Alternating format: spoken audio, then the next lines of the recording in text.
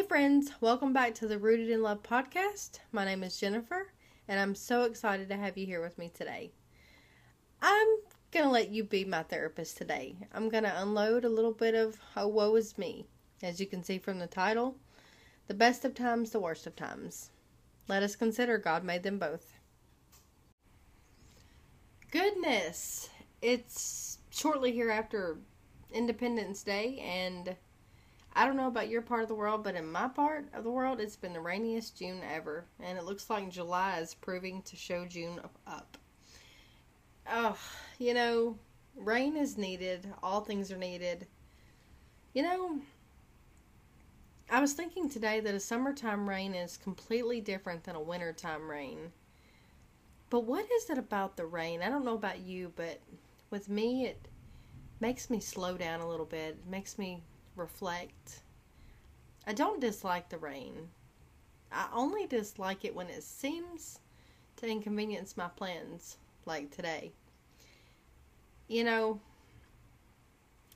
trouble with life is when you know what to do and when to do it, but you don't do it, problems can arise, and it's easy to get mad and be upset. And I'm one of those people that little things do get on my nerves, and I let them compile and compound, and then I explode. I do not like that about myself, but if I'm being honest, that's me. And I don't stay parked there. Like, I get frustrated and have a little mini meltdown, and then I'm over it. Thankfully, I don't park there. But I probably shouldn't even drive there. What about you? What do you do when things just don't seem to go the way you want them to? So one of my toxic habits is not paying attention to things, and then it becomes an urgency. So I did not see that I was low on goat feed until yesterday evening. The feed store had obviously closed, and there's only one feed store that carries the particular feed that I need. So I knew that I was going to get up this morning and do it, and I should have gotten on up and gotten there right away, but instead I milked the goats, took care of morning chores. My son came and he took me, and everything was going great until it wasn't. So here we are with a truck bed load of feed and hay and a downpour. And I'm frustrated with myself because I could have planned better, but I didn't. But that's not even the whole incredible. That's just like the fifth or sixth thing on the end of a very hard week. But it has me thinking, the best of times and the worst of times. It made me think about that verse. And I believe that was in Ecclesiastes. Let me see. Yeah, Ecclesiastes. In chapter 7, verse 12, it says, "Wisdom is a shelter as money is a shelter. But the advantage of knowledge is this: wisdom preserves those who have it. Consider what God has done. Who can straighten what he has made crooked? When times are good, be happy. But when times are bad, consider this: God has made the one as well as the other. Therefore, no one can discover anything about their future. In this meaningless life of mine, I have seen both of these." I don't know. When I was kind of having my meltdown, I recalled this verse. And one thing about this life, too, is sometimes my storm and your storm are completely different. One of ours is no doubt seemingly worse than the other. I think about the things that I'm battling and going through, and they really pale in comparison to what some people go through. And the flesh side of me thinks to myself, wow, gosh, I need to be so thankful that I'm not going through that. And I am thankful that I'm not. But also at the same time, it doesn't mean that our problems are any less of a problem. It's all still a problem. It's just that we all have different ones, and we all deal with them differently. And then in looking at this verse, God didn't make today bad. He didn't make the rain to ruin my day.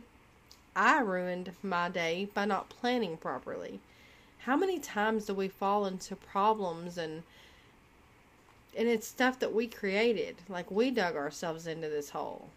And then we're looking to God to dig us out. And He is so good and so kind and loving and gracious that He always does seem to come through. It's kind of like with your kids. You know how you tell your kids when they're little, don't touch that, don't touch that, and then their consequence is a pop on the hand, or maybe a timeout, or whatever method of discipline you choose to do, but they have to go through that consequence. Doesn't mean that you don't love them, doesn't mean that it's the end of the world, but it's the same way when we become adults. There's still consequences, and I have to remember that.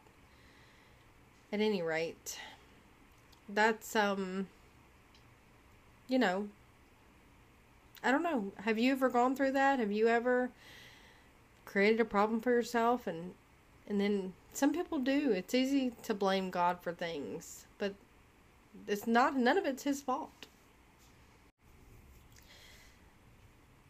You know, Proverbs 17:3 says, "The crucible for silver and the furnace for gold, but the Lord tests the heart."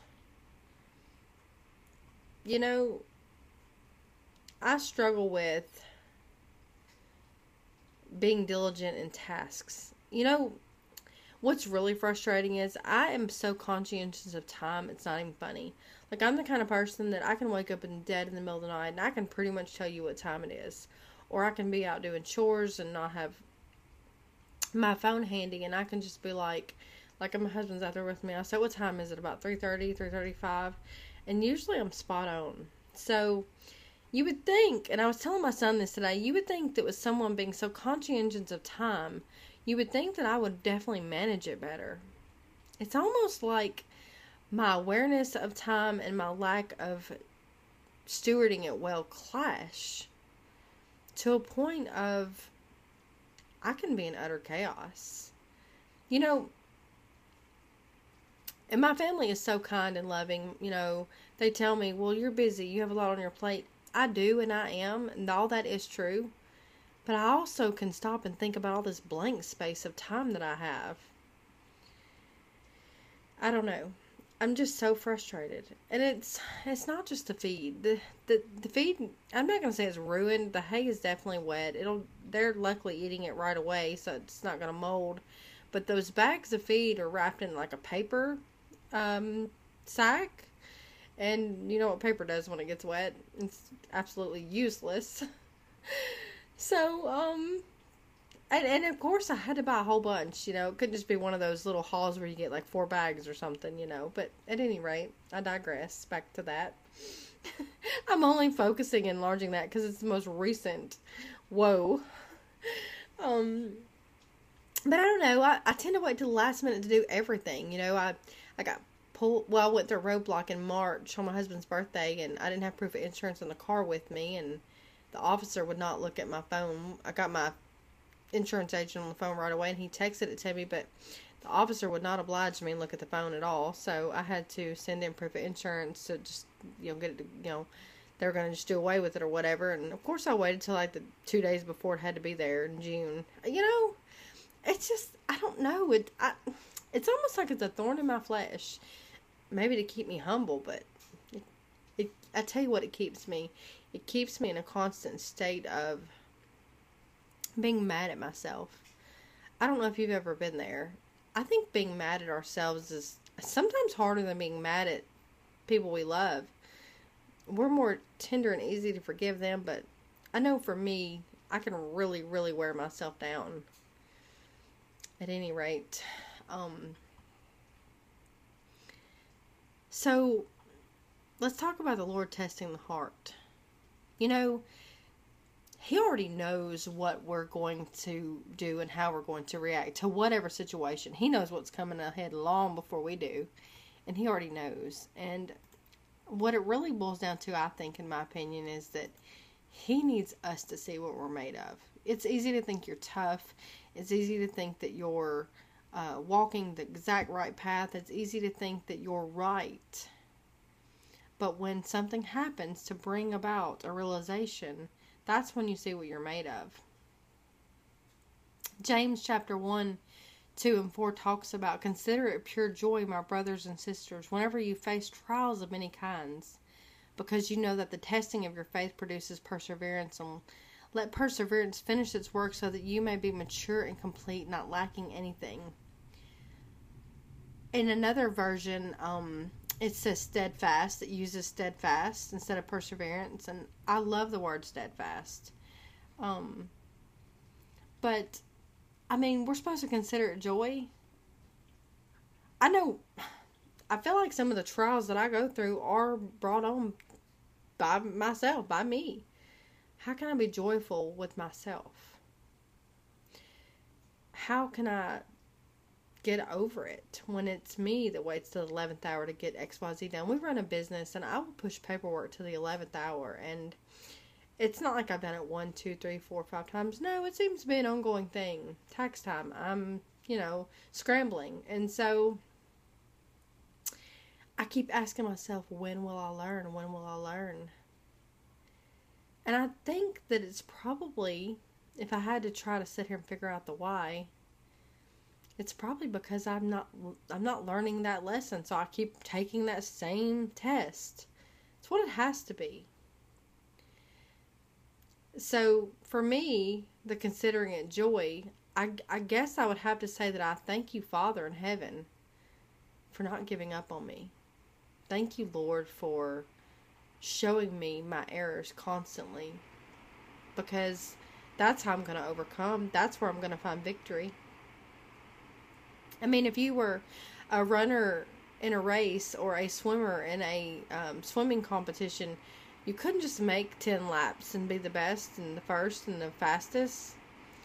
You're constantly beating your own time if you think about it. I mean, you're really just trying to be better than you were at the last race or relay or practice. And I guess it's the same way with life. So that's where I find my joy, is knowing that God loves me enough to not leave me where I am. Which also, I told him this morning, I was like, I don't know what redeeming quality you saw in me to go to the cross for me, but thank you. Thank you, Lord, that you saw something I don't.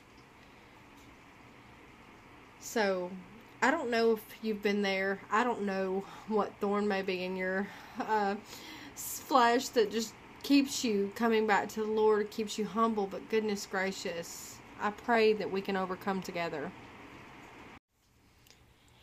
If you think about it, the Israelites took I think it was what's supposed to be just like an 11-day journey, and turned it into a 40-year ordeal. Wilderness wandering.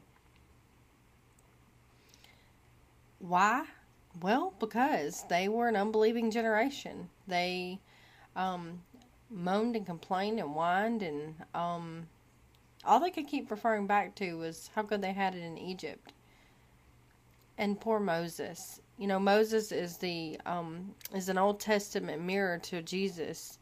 Moses literally interceded for them, just as Jesus has interceded for us. It's only because of them. I want to read this real quick. I hope it goes quick, but I found it online, and it's just a quick little synopsis here of everything, but it says, wilderness wandering refers to the plight of the Israelites due to their disobedience and unbelief. Nearly 3,500 years ago, the Lord delivered his people from Egyptian bondage, as described in Exodus, chapters 1 through 12. They were to take possession of the land God promised their forefathers, a land flowing with milk and honey, Exodus 3:8. Prior to entry, however, they became convinced they could not oust the current inhabitants of the land, even though God told them they could. Their lack of belief in God's word and promises brought forth the wrath of God. He cursed them for 40 years of wilderness wandering until the unbelieving generation died off, never stepping foot in the promised land. A 7-year famine was responsible for God's chosen people ending up in Egypt. Initially, they flourished under the leadership of Joseph, number 2 in charge of the country after Pharaoh. Then a new king who did not know about Joseph came to power in Egypt, Exodus 1:6, and soon the Egyptians came to dread the Israelites. For the next several centuries, the Israelites were enslaved by the Egyptians, who worked them ruthlessly, Exodus 1:13. Eventually, God heard their cries and sent Moses and Aaron to rescue them. After enduring the last of the 10 plagues, the death of the firstborn males, Pharaoh finally agreed to release the Israelites. Upon their arrival at Kadesh Barnea, which bordered the promised land of Canaan, they sent out 12 spies to survey the land and its people. Numbers 13:8-25. They returned after 40 days of exploration. 10 of the spies had a bad report. We can't attack those people. They're stronger than we are.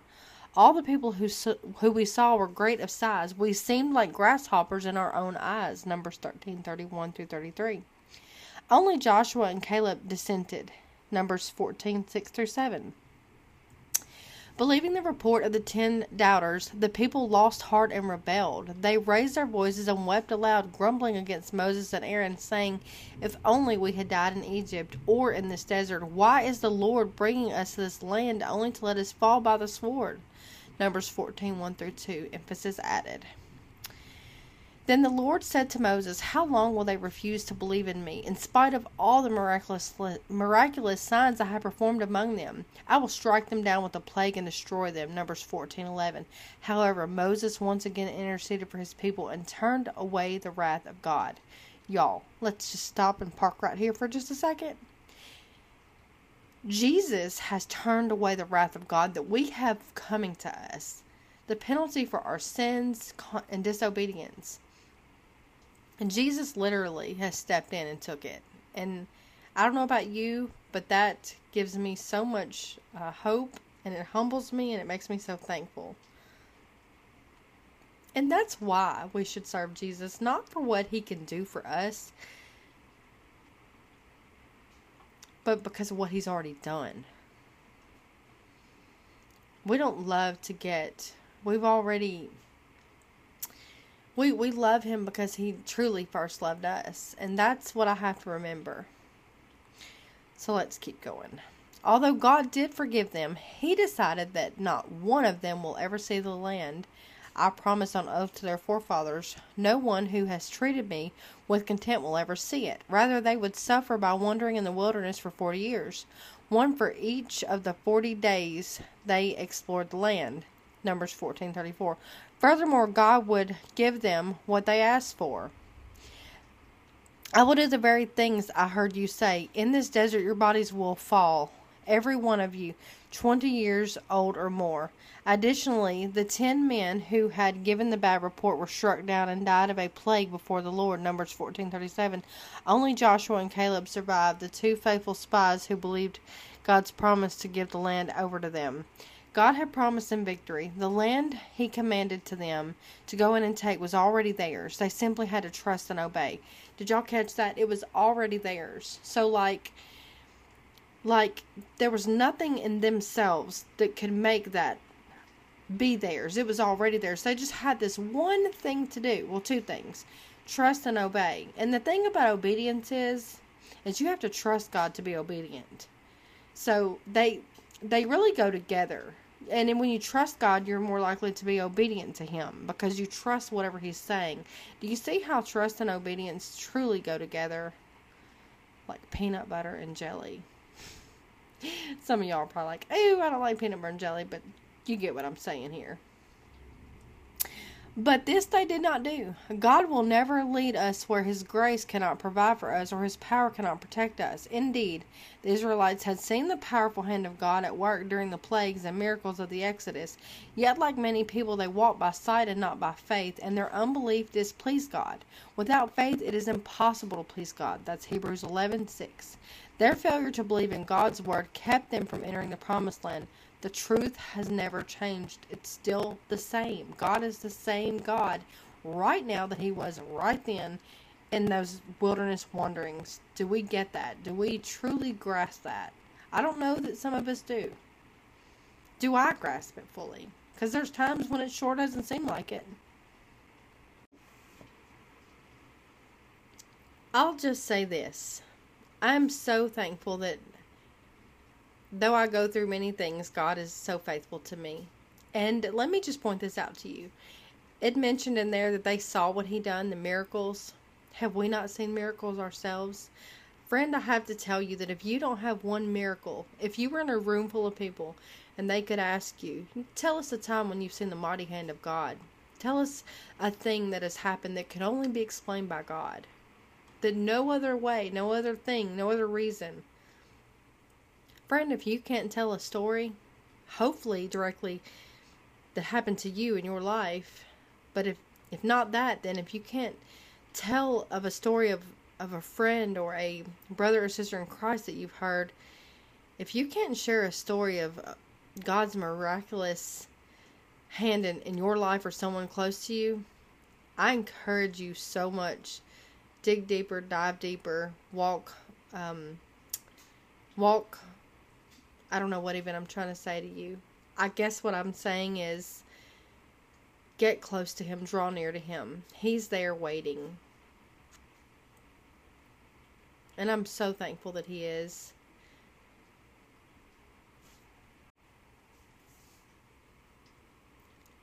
So friend, if you're a sister or brother in Christ and you're listening to this and you know all the things to do, yet you find yourself not doing them, or vice versa, know that you're not alone. We are human and we are flawed to the nth degree. But God. Praise Him who never gives up on us. And if you're listening to this and you don't know the Lord and you've never given your heart to Him and repented and turned from your ways and 100% decide to walk in His will for your life, I encourage you, Lord, to seek someone. I encourage you that God is the same and His wrath is coming. But for those who have claimed Jesus as their Savior, the debt's been paid in full for us. Anyways, I hope you have a beautiful rest of your day, wherever you are, whatever you're doing, whatever the weather's like. Just remember, God made it all. The good, the bad, the rain, the sun. And if you really think about what those seasons make you feel, that should also be sort of a pattern for what you're supposed to be doing. For me, who knows, a good rainy day is probably not the time that I need to take to rest and chill. It's probably more of a, hey, Jen, sit down and regroup and get a plan, because one thing I found about me is if I don't have a plan, I tend to fail. You might be super busy and full speed ahead. So for you, a rainy day might mean sit down and rest. It's all different for each of us, but the one thing that's the same is that the Lord made it all, and He loves us. He loves me, He loves you, and He already knows your flaws, and He loves you no matter what. But never stop trying. Never give up. Never give up trying to be closer to Him, stronger in the Word. Thank y'all, and have a great day.